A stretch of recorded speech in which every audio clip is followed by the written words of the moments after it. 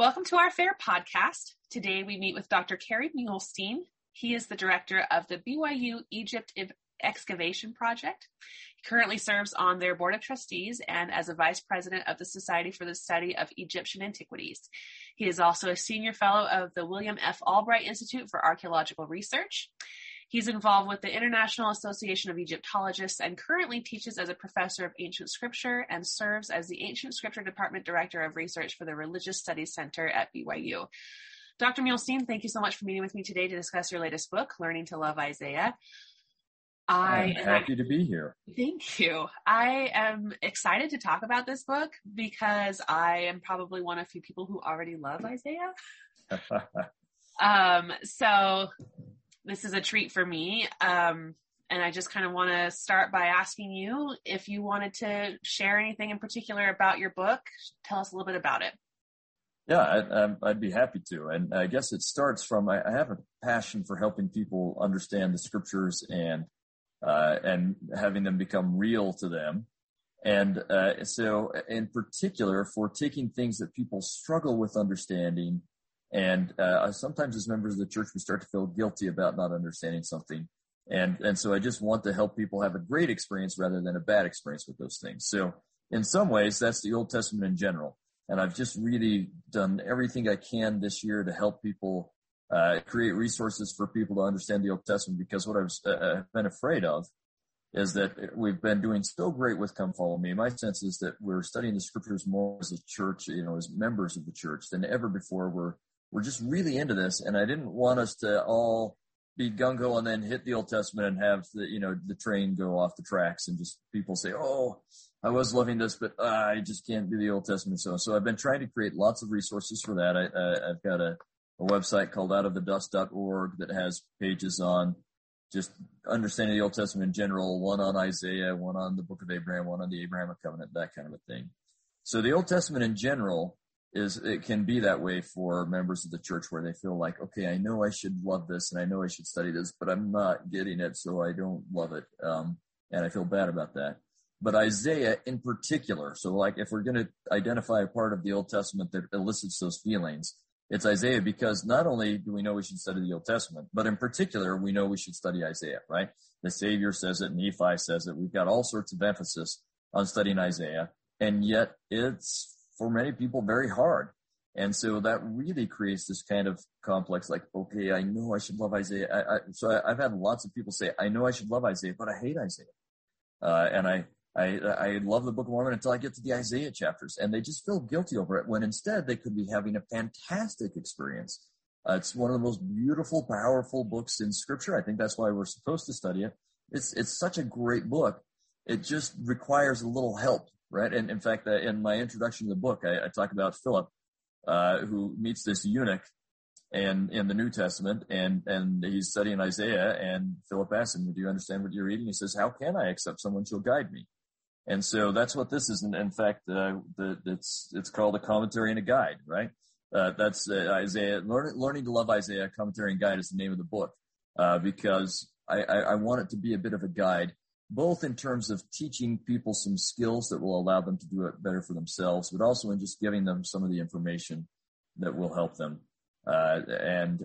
So that's part of why I've written the book.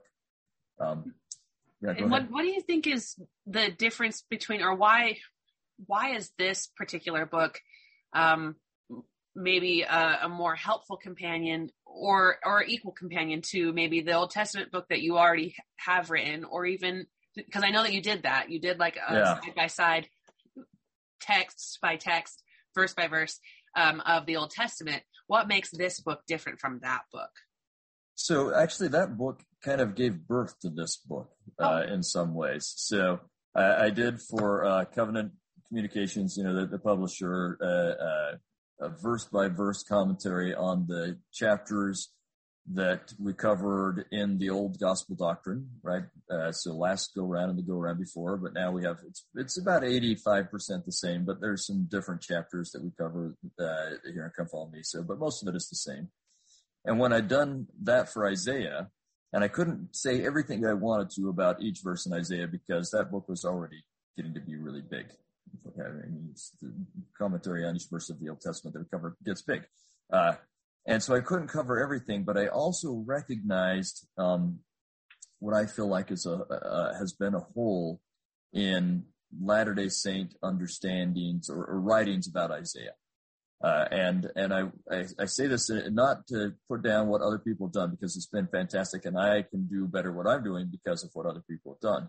But what I've noticed is that, and these are written by my friends and my colleagues, these other commentaries, but there are great commentaries on Isaiah, and we tend to focus on latter-day fulfillments, which is great. We live in the latter days, right? We want to see the millennium. It's all fantastic. But I have this really strong belief that we will understand the other applications and fulfillments of the scriptures in general, and especially Isaiah. We'll understand other fulfillments and applications better if we understand the original context and what it meant for people in that day. Then we can understand how it works in our day and different multiple fulfillments of Isaiah better. And I felt like that was something that was not addressed as fully as would be helpful. So I had written this commentary where I hadn't been able to do that as much as I wanted, and it was only on about between a third and a half of Isaiah. And I thought, well, now I've got, like almost half of the commentary written. Why don't I just do the rest? Which sounded simple at the time. It didn't end up being that simple. But so that's the biggest difference between this one and what I did before, is that it's expanded. It's every verse of Isaiah. That was the other thing, is that I didn't find anyone who talked about every verse. And often it was the most difficult to understand verses that got skipped over. And I thought, I want a place where members of the church can go and find something on every single verse where the difficult topics are addressed head on, and where we go into the original context, I wouldn't say as much as possible, because then it would be a really, really, really big book. I mean, it's already 500 pages, but it would be a really, really big book. But where people can understand that original context, and where we discuss both the original context and millennial context, meridian of time context, and so on and so on. And so that's what this book was taking what was a beginning, both in terms of covering about half the chapters or a little less, but also not covering everything that I felt needed to be covered, and just covering it all. Now, I could have kept going for forever and ever on this and never finished. But I feel like I did cover what really needed to be covered. And I did it in a way that, so it was kind of fun. As I was writing this, I thought, I always learn more when I'm teaching something than just writing it. And so I went to my department chair and I said, as I'm writing this, I'd like to be teaching the Isaiah courses as well. And so for 3 years, I wrote and taught at the same time. And I would take what I was writing into my class, but then I'd learn from my students, here's what's hard to understand, or, oh, look, they want me to connect this and this and this. And so I'd come back and revise even the stuff I'd already written. I'd revise that and change it and so on. And so that process of teaching and writing at the same time for 3 years really helped me make this a better book. That's a very long time to spend writing a book, but I'm glad that you had the opportunity to work with other minds and kind of get input on what it is that everybody else gets hung up on, especially, something that I'm noticing is the millennial generation and the rising generations are struggling with religion in general. And I think it's because they don't understand the scriptures that they've been asked to study and read, and they get hung up on little things that don't really have to do with doctrine necessarily, but it's just something that they're like, I don't understand this, or why is it this way, or why is he talking like this? And I think you spending the time to actually map it all out for us is great.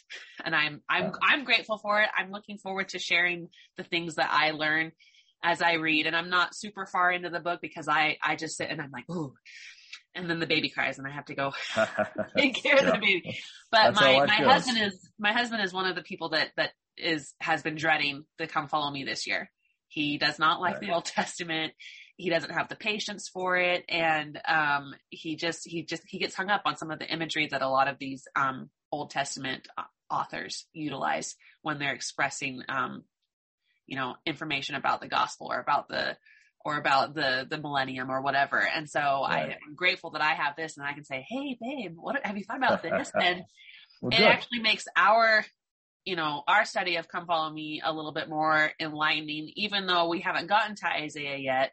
I think me telling him about the interesting things that I'm reading in your book, when we sit down as a family and we have Come Follow Me study, then he's more open to sharing. And we haven't been married very long. So it's, 3 years. You would think that we'd be really good at communicating, but we're not. It takes time. It does. So, well, tell them both about this, but also those resources I mentioned on outofthedust.org. I've got a podcast I'm doing called The Scriptures Are Real. You can find that at outofthedust.org as well, but The Scriptures Are Real.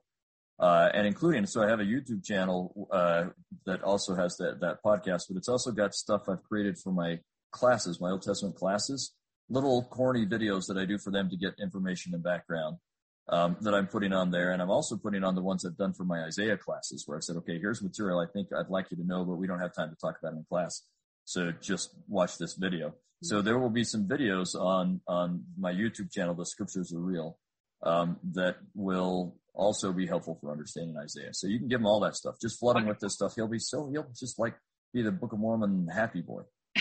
I mean, I meant the Old Testament. Old Testament happy boy. He's already a Book of Mormon happy boy. He likes it. Yeah. I meant Old Testament, but sometimes I'm old. I just say the wrong thing. It's all scripture, and Isaiah is in the Book of Mormon anyway. So right. Well, and that's another thing I have in the book is actually Book of Mormon highlights, so that I tie it into the Book of Mormon, and then an index, so that when we're studying the Book of Mormon and we get to a certain passage, you can say, oh, I didn't even realize that this passage in the Book of Mormon had some Isaiah stuff, but now I'm looking at this index and it says, go see this part in the commentary and you'll understand it better in the Book of Mormon. So I think this will actually help us understand the Book of Mormon better as well. I agree with you, definitely. And I just saw the index last night as I was skimming through to make sure I hadn't missed anything else that I wanted to ask you. So that's great. I think the index is, and a lot of times I think in books, people neglect the index, including the index in the scriptures. Yeah. And there's a lot of great information there, and helping you understand what it is that you're reading and so forth. So that's a great little addition and little tidbit. Yeah, especially, to check out. Yeah. Thank you. Especially for the Book of Mormon, there are a lot of times the Book of Mormon authors allude to, paraphrase, or combine Isaiah passages without saying, hey, I'm using Isaiah. And so people don't notice it. But if you go to that index, then you'll notice and you'll say, oh, look at what Nephi's doing with Isaiah here. That helps me understand Nephi better and Isaiah better to have recognized that. So, and I have to say, I love the format that Covenant came up with for this book, where they have this, it's column side by side. I don't know if you can see it here, but whoops, that's loud. If you can see it here, but you've got the King James version on one column and then the commentary on the other column. So I think it made the book bigger and has a lot of white space because there's more commentary than there is King James Isaiah. But I think it makes it a lot easier to study it. So I was really pleased that they did that. It's made me happy. I agree. I think it makes it very readable, and you don't have to be like, okay, now where do I go to find this additional commentary? It's all just right there, right next to it, almost as if someone had written all these little footnotes in the side of your scriptures. Right? Yeah, that's the goal for it. So, I am curious, since this seems to be a great companion to Come Follow Me this year, did the church approach you first, or did you have to approach the church to get the Come Follow Me materials so that you kind of understood where the church was going with lessons this year? So I had the book written and had gone through all the process with Covenant, going through their review process and everything, and they had edited it, and we were all ready to go, and we were just waiting for the church to put out its Come Follow Me program, and they put it out a little bit earlier this year than normal, which was wonderful. So then I spent about 3 weeks just going through all that they said in Come Follow Me and going in here, and I think there were maybe 2 places that I had to add something that they'd talked about that I hadn't. Most of the time I just had to say, oh, see, Come Follow Me talks about that. I wish I would have been able to go in and said to them, hey, add this to your Come Follow Me, but it was too late at that point. But anyway, and they're smart. If they had left it up to me, then the problem is that Isaiah would have been like 7 months of the curriculum. So that wouldn't have worked. So they did it right, but because you have to limit, right? You can't do all Isaiah. I mean, I'd love to see us do Old Testament for 2 years, but that's because I'm biased. But anyway, I just went in and I said, okay, yeah, here's what Come Follow Me is talking about. And I've been talking about it here. So I just put in parentheses like, this is a Come Follow Me theme to help people correlate what I'm talking about with what they're suggesting in the Come Follow Me manual, just in case they were missing that we were talking about the same thing. I wanted to make it easy for them to catch. Sure. Awesome. Thank you. That is too bad that you didn't get to get a little sneak peek, but you did a good job. Yeah. Well, yeah, fortunately they released it early, so it was like a sneak peek. So. Yeah. So, I know that your passion is helping people understand the scriptures. It seems like this is something that has been a part of you for a very, very long time in your life. I'm assuming that you were probably much like myself. You learned to love the scriptures from a very young age, but how did you learn to love Isaiah? Because there is that stigma, and it's been there for generations that Isaiah is hard. Yeah, that's a great question. So I can't say that I ever had a time where I thought, oh, I hate Isaiah, or I didn't like Isaiah. I always liked Isaiah. I've always been someone who was into literature and imagery and symbols. In fact, that's why I started studying biblical stuff and Egyptological stuff in general, because they were into symbols and I liked symbolism. So I always liked Isaiah. But I do remember when it really first started to come to life for me. And it was when I was on my mission, and I remember hearing someone talk about how Isaiah has multiple fulfillments.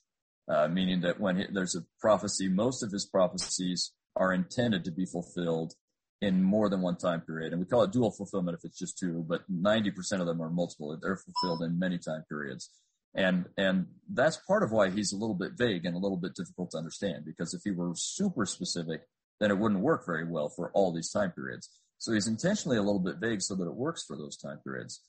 So I thought, okay, here's what I'm going to do. And I got 2 different translations of the Bible besides the one I already had, the King James Version.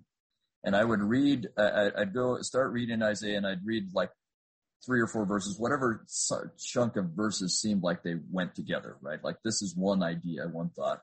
And I'd read those and ask myself, all right, what does this mean for Isaiah? And then I would read another translation asking myself, what does this mean for Israel in my day? And then I'd read another translation asking, what does this mean for me as an Israelite individual? And I found, wow, every time I can come up with all 3 of those. And reading different translations helped me a little bit. But just seeing how it applied so well for those 3 time periods just made Isaiah come to life for me. And I fell in love with Isaiah even more, and have never really quit falling in love with Isaiah since then. It's just a continual growth of love, right? Yeah, it is. It is. And the more I study him, the more amazed I am by him. Like, I knew he was an amazing, gifted writer, and had power in his writing. For a long time, I've known that. But as I went through writing this book and trying to explain it and get into the meanings and so on, it came to me all the more like, wow, he's even better than I thought he was. And there's more power and more relevancy in my life than I thought there was. And I had the experience all over again. So it's also available as an audiobook. And it was one, usually I do my own audiobooks. Every now and then they get someone else to do it, but usually I do my own audiobooks. And with this one, I was thinking, I don't know, that's so long. I'm not sure I want to do this one. So I wasn't going to say anything. And it did take like, I don't know, about 50 hours of recording, but I wasn't going to say anything, but they came to me and they said, would you do this one? We don't know if anyone else we got, if they pronounce things in a way that you'd be happy with. And I was like, oh, that's true. So I did it. And as I read it again, so I hadn't, basically it had been almost a year, not quite, but almost a year since I'd touched the book, because they'd been typesetting and all that kind of thing. And as I was reading it out loud again, I was like, wow, I am reading every single time I go in to read it. And it took me like a month and a half of going in on different days to record it. And every single time I'm like, wow, this is helpful for what I'm going through right now today. This is helpful for my family right now today. And I know this stuff really well. I just wrote this stuff, right? I know this really, but wow, it is again powerful for me. It is again helpful for me. So every time I go back through it, I'm re-impressed and reconverted to the power of Isaiah in my life specifically and its relevancy to my life. Wow. How did you do an audio recording of this book? I would imagine it'd be a little bit more complicated. You'd have to read it, the verse, and then the commentary. Is that how you do it? That's what you read the verse. So I can mimic it for you because I did it so many times. I can remember how it goes, but you read the verse and then so I'll say like Isaiah chapter 1 verse 18, and I read it now. Then I pause and you say commentary, and then you do it. And then you go verses 3 through 4. Is because I'll like if there are some verses that go together, you'll have those commentary on verses 3 through 4 rather than just 3 and 4, because sometimes it makes more sense to address them together. Mm-hmm. So it was a little tricky. And I say things like, because I have all these little highlights in there, right? Like there'll be Book of Mormon highlight. The one that's I think the most awkward is that we have these shaded texts where I address either historical things that are helpful for you to know, maybe something about Cyrus of Persia or who Hezekiah is and that kind of a thing. Or there are lots of times it's helpful to say, this chapter relates to this chapter in this way, and it also relates to this chapter, and it draws on these things. So anything where it was not just about the verses I was addressing, but about the chapter as a whole, or sections of chapter, or sections of the whole book, and so on, then we put it in the shaded box. So for the audio book, I'd just say shaded box, right? And it's just a little bit awkward, but we couldn't figure out a better way to do that, to let people know this is a kind of a meta text commentary in a way. So. Right. Is the audio version of the book only available through Deseret Book, or is it available through multiple booksellers online? I don't know. That's a good question. And I haven't even seen, I should check, because the book was already in print and available by the time we started recording. And then it took so long to record that audio version came out quite a bit later. I think they decided they weren't going to do an audio version, and then they decided, we're getting enough requests, we better do it. And so then they talked me into doing it. And I left to excavate in Egypt during the middle of that. So there was a big gap. And then the guy who was doing it also was working on like Christmas productions. And so anyway, it was slow.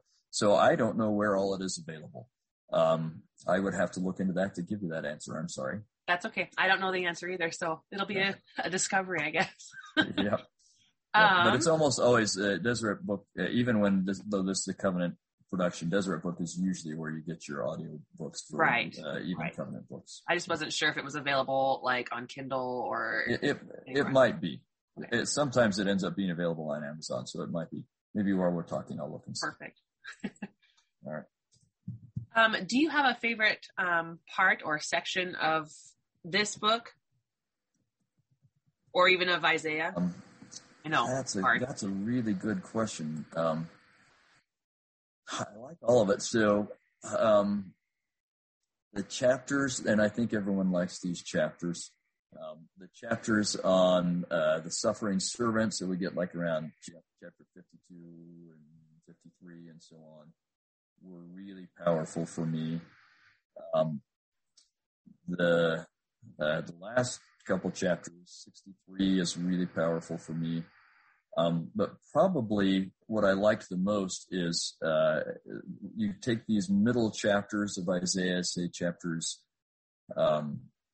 32 through maybe 40, and it's so impacted by what's going on historically that when I was able to say, okay, here's what's going on historically, and keep putting in these things to help people make sense of what he was teaching us, and then say, this is how it applies to us today.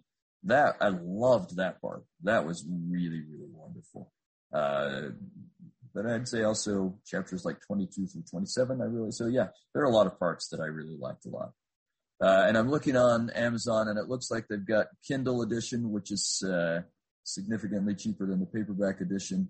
I wonder what it looks like. I wonder if they were able to make the formatting come out pretty well, but I don't see an audio version on there. Okay, perfect. I know that you are an author of multiple books now. How has becoming an author impacted your life on a spiritual level? There are a lot of ways I can answer that question. The great thing about writing is that it forces you to examine your thinking more carefully. and to really sort through your thoughts. And if you do that prayerfully, and if you do it, so here's just a general gospel principle I've found. If you are doing things for yourself, even good things like, I want to be closer to God, I want to be more holy, and you're doing that because you should be closer to God and more holy, but it's kind of for yourself, it's not as effective if you're saying, I want to be closer to God so that I can help other people more, or I want to be more holy so that I can help other people more. You always, you grow more when you have that second mindset, and the Spirit floods you more. And I find that with writing, if I'm writing a book and I'm thinking, and you end up automatically praying, how can I help other people with what I'm writing, right? I'm not writing this for myself. I'm writing it for others to help other people. And when you have that focus of being forced to think through something clearly and then seeking help from the Lord to know, how can I write this? What do I need to emphasize that will help others? And I had to make that decision a ton of times, because as big as this book is, it could be bigger. I had to say, okay, at this point, 2 pages on this verse is all, we need to move on, right? I don't know that I have any that are really 2 pages on in one verse, but you'd have to say, I need to move on. What are the things that other people really need to hear? What will help the most people the most? And so you start prayerfully thinking through that way. So not only are you sorting through your thoughts really carefully, but you're sorting through, hopefully with some guidance from the Spirit, what of those thoughts do other people need to hear? How to present this to them so that it helps them? What are the most helpful things? That really allows you to see the gospel from, I think, more of the Lord's perspective, or a prophetic perspective. Right? Prophets were not writing for themselves. They were preaching and speaking for other people. It has helped me to be flooded with the Spirit when I do it. And like I said, even when I was reading it out loud, those were spiritual experiences for me. I would come home just kind of on a spiritual high. And there's one other element, especially like some of the books. So, for example, one that came out about a year ago called God Will Prevail, on the Abrahamic Covenant.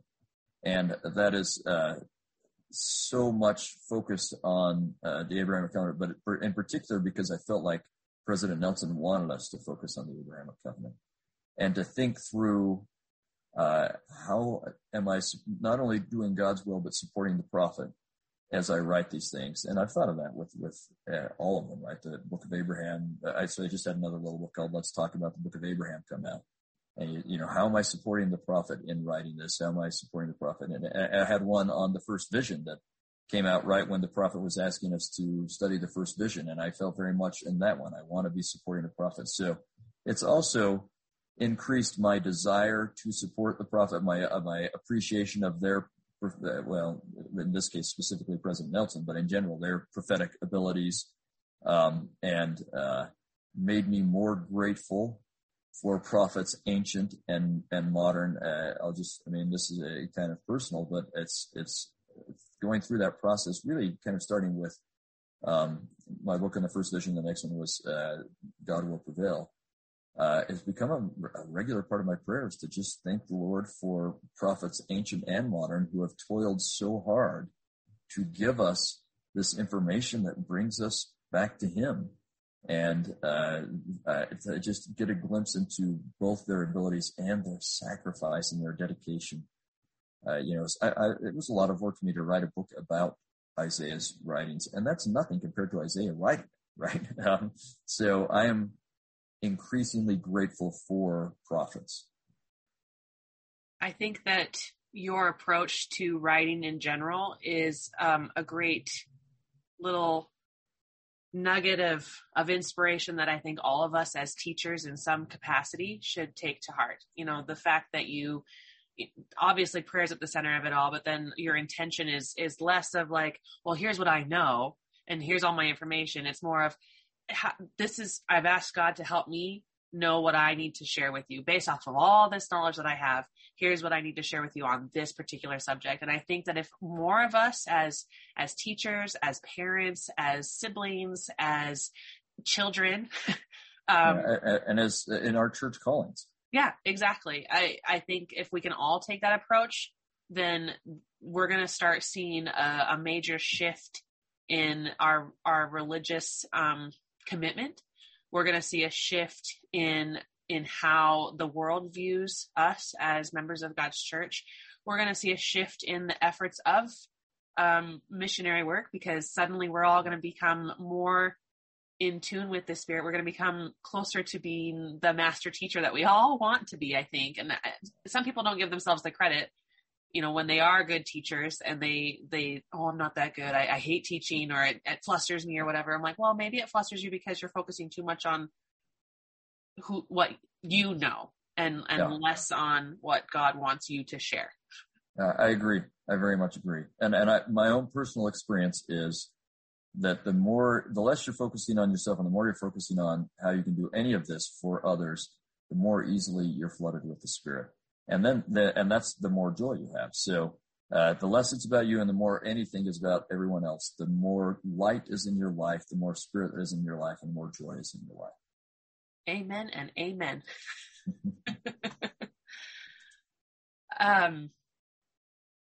Do you think that the reason why people continue to think Isaiah is so unpleasant to read and study is because of the ambiguity that he uses in his writing? Or do you think it's just this, decades long stigma that Isaiah is hard to understand? Some of it is mental. It really is. Some of it is, if you are afraid of it, then you won't do well with it, right? That's just how it is. And if you love it and relish it, then you will do well with it. That really is, a mindset is definitely part of that. And that's part of my mission for this year, is to change the mindset, for both the Old Testament in general and Isaiah in particular. That's why I'm trying to create all these resources and everything else, and doing lots of podcasts. I'm on my own podcast, but others as well, all that stuff. So that's some of it, but there are some real obstacles to Isaiah, right? And some of it is the vagueness. Some of it is the symbols that he uses. Isaiah uses imagery and symbolism better than anyone. I think better than any writer in the history of the world, honestly.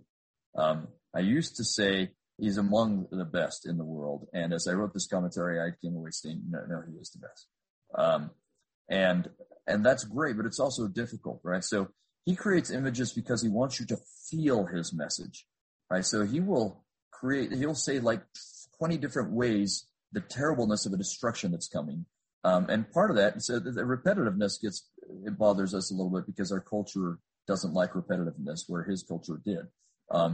But if we'll just allow it to wash over us, right? What he's trying to do is flood you with a feeling of the horror of what happens when destruction comes, right? Or flood you with a feeling of the joy that happens when God restores wonderful things to you, right? And so he just uses these images that sometimes they're probably not based on anything that's real. It's an image he's trying to create to help you feel the message he's trying to bring across. And so sometimes that's difficult for us, especially when some of those images make references to things we have no idea what they're talking about, right? And so a lot of that he uses geographical places and settings that are difficult for us because we don't know them.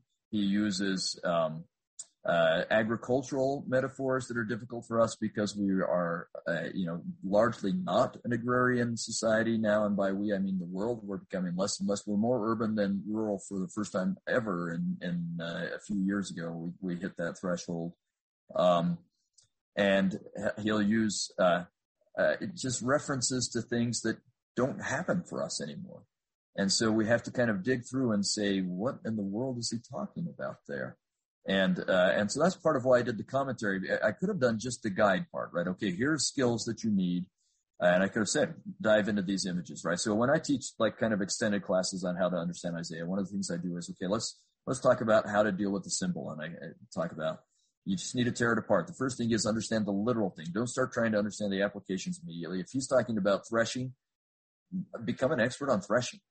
Then you can start to say, okay, well, now here's how the symbolism applies in my life, and so on and so on. So I could have just done that.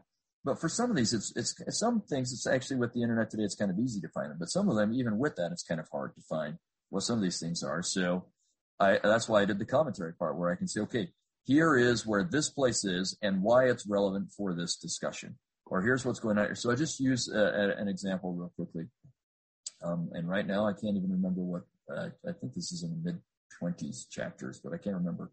But he talks about that the servant won't bruise a reed or and he won't like throw away a smoking flax. All right. And you're like, okay, well, what does that mean? Well, we could do the reed, but let's just do the flax one. All right. So flax is it's a plant, right? We use flax seeds today because they're healthy for us. But their primary use is that if throughout time is that you use flax, you get the fibers and you weave them together, and linen is made from flax, right? And that was the most common form of clothing in the ancient world. Was linen clothing. And so flax is important. But for ancient Israel and Isaiah's day, they also had a lot of wool, and so on. But the biggest, well, not the biggest, but one of the big things they used flax for, they would wind or weave these things together to make a wick for their oil lamps. So when you're talking about a smoking flax, that's what you're talking about, right? Because you don't usually burn your clothes. So that's the wick. And what happens is when the wick is doing fine, then it doesn't smoke much. It's filled with oil and it's burning and it doesn't smoke. And when the wick is getting towards the end of its life, it starts to put out a lot of smoke, and that's how you know, okay, I'm going to throw this away. So if the Savior's not throwing away smoking flax, what does that mean? And for me, at least, it means I may be getting to where I'm not performing that well. And so I become smoking flax. Does that mean the Savior's going to throw me away? No. He's still going to use me. He's going to find a way to replenish me is really what that verse seems to be saying, right? So for an example, when I was writing that, I was the Elders Quorum president. And I took it as, there are lots of people who we sometimes look at and we say, oh, I don't know that they could do this calling or they could do that calling, and they're kind of struggling in their commitment, or they're not as reliable as we'd like them to be. And if we just say, okay, then never mind, then that's taking a smoking flax and throwing it away. And that's not what the servant would have us do, right? And we are also the servants, so that's not what we can do. We need to say, okay, that flax is smoking. How do I help replenish this flax so that I can use it in my life? So it's those kind of symbols that I think also, because most people are like smoking flax, well, what does that mean? I don't care. So I don't get Isaiah. Let's move on, right?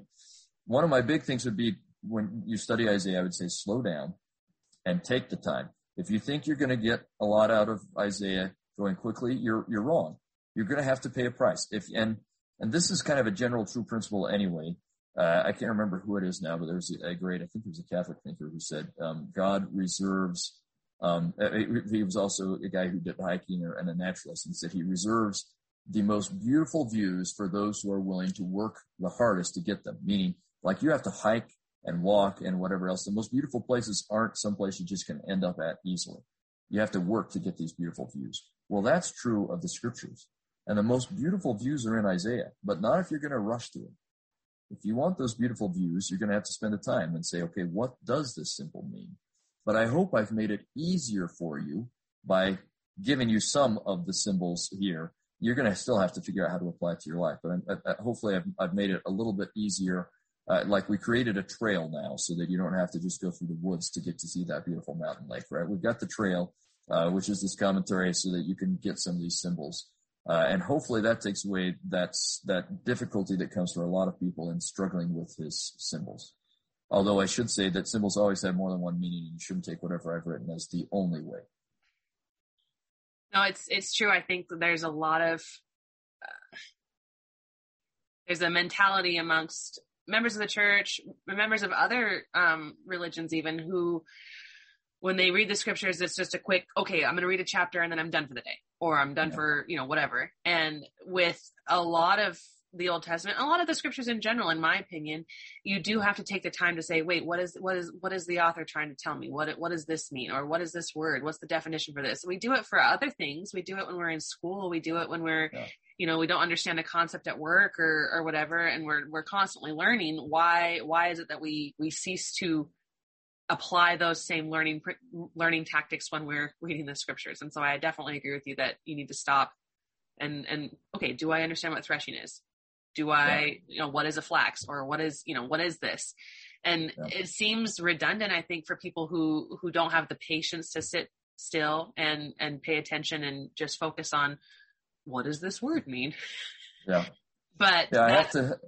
Oh, sorry. Go ahead. No, I was just going to say, that's what makes it. That's what makes it enjoyable. That's how you can also then share the information with other people. You know, you look at it from a teaching perspective. You know, how many times do you, even in Sunday school, a good teacher, I would think, this is my opinion, a good teacher would go through the lesson and say, or the material and say, okay, what are some words that maybe we aren't spending enough time focusing on? Let's define them. Even if it's a word that we've heard a million times. Yeah. Let's define this word and really help people understand why we're focusing on this in our lesson today.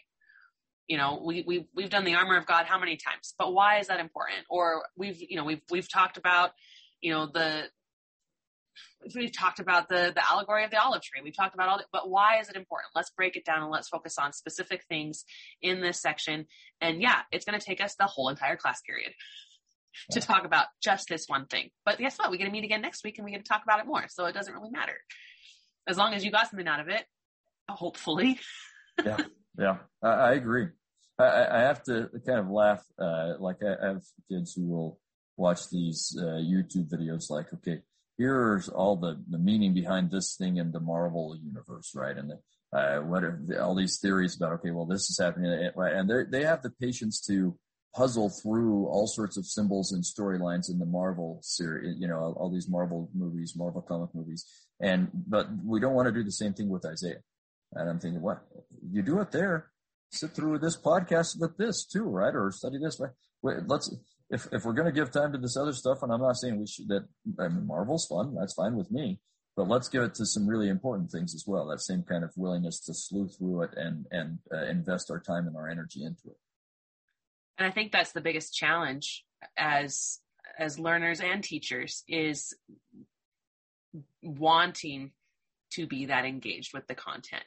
Yeah. You know, and I think it's easy for us to geek out and nerd over, you know, a storyline in the Marvel universe or, you know, in Lord of the Rings or whatever. Star Wars, anything that's got a cult following, like, yeah. It's easy to do that because there seems to be more people who have already gone through and slewed through a lot of the information and put all these pieces together. And I think you're kind of a pioneer in a way, not to discredit any of your colleagues or anybody else who's done any of the work already in piecing together parts of Isaiah that are relevant for, you know, the second coming in the millennium and those types of things. But I think if more of us could sit down and try to piece together how Isaiah fits into the rest of our religious study and our eternal progression, then maybe we could all start geeking out and have a cult following for Isaiah.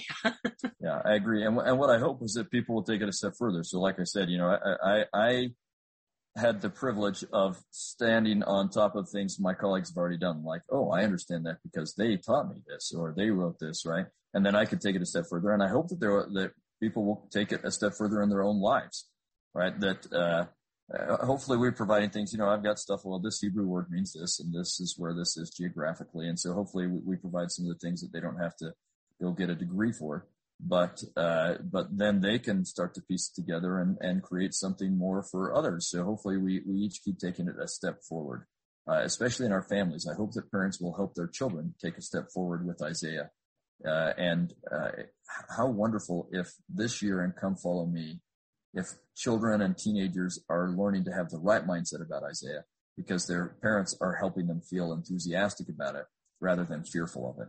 And if we can change that mindset at a young age, I think we're going to see some great things happen.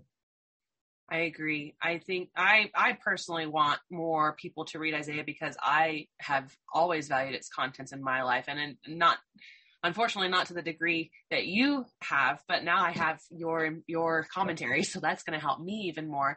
I think for me, my real struggle is the how. How can I use the information that you've provided and the information that you're standing on from, you know, your colleagues and former writers and so forth? How can I use this book to encourage my family and friends to engage in reading Isaiah like I do or like you do? How? Yeah. I think, and that's probably where I get hung up is I'm like, okay, I need to figure out how I can help them. And maybe is it just being excited about what we read and sharing it more frequently? Is that the biggest key, or what do you think? I think that's part of it.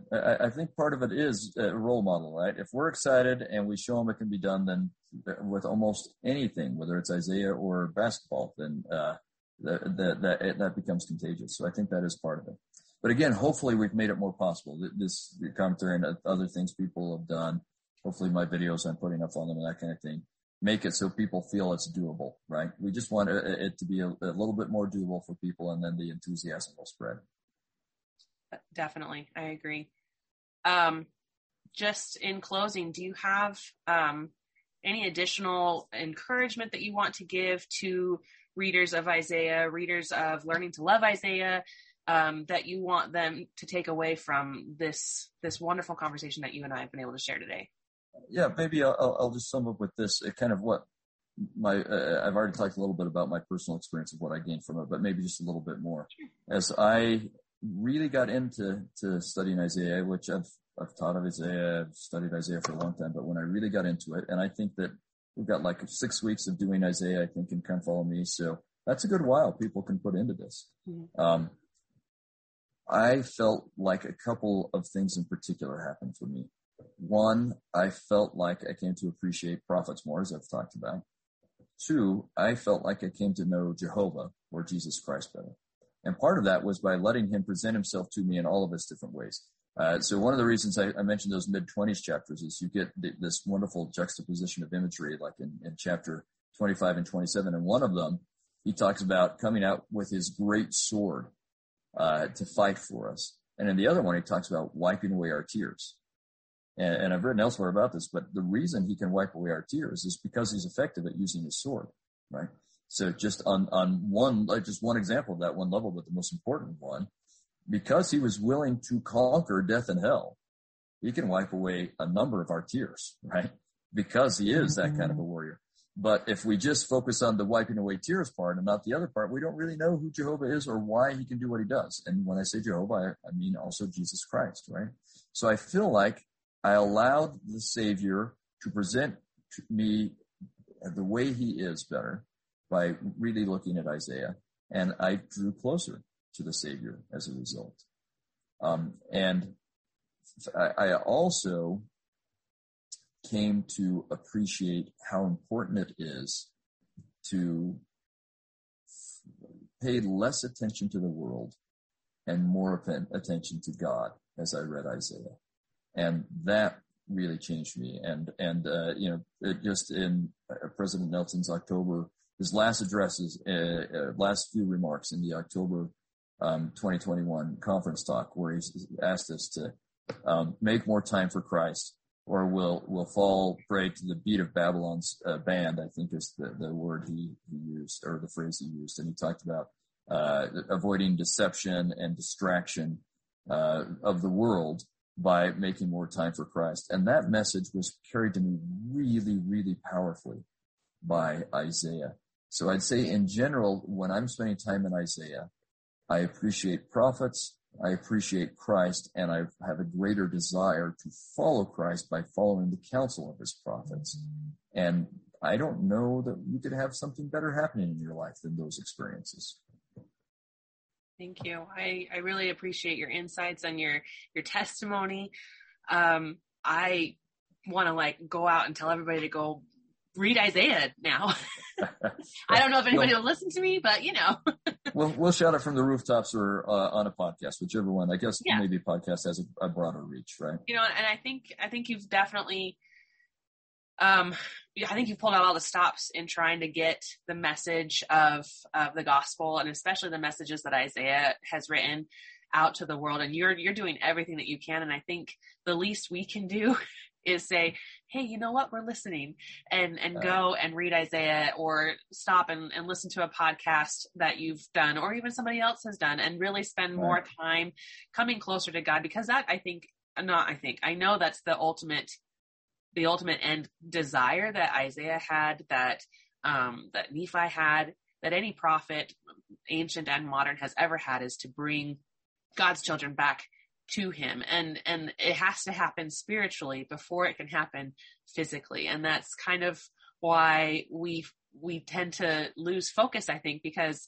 we want it all to happen now physically. And we're not ready to have God, to have Christ come and restore everything again. We're not ready for him to come again. We're just not. We are not spiritually ready for the second coming. And that's why Christ himself, while he was on the earth, literally commanded us to ponder and study the words of Isaiah, because Isaiah wrote it so perfectly. I mean, even when the master teacher says, go read the words of Isaiah, you should probably say, I should read the words of Isaiah. If Christ is telling me to do it, maybe I should. I agree. I think you're right. Thank you. Thank you. And thank you for your book. And thank you for all the time that you spend to help us, all of us, learn the scriptures better and to become better saints. I'm grateful for it. And like I said, I haven't even gone that far into the book. I didn't go to BYU in Provo. I never took a course from you, but I can tell that your love for the history and the scriptures is definitely something that we all need to embrace a little bit more, and less of the world and more of this, because that's what's most important. I very much agree with you, and think it really is a pleasure for me. I mean, I love doing this stuff, and the more we can spread the word and help people, no point in doing it and no one listening or reading this stuff. So the more we can spread the word, the better, right?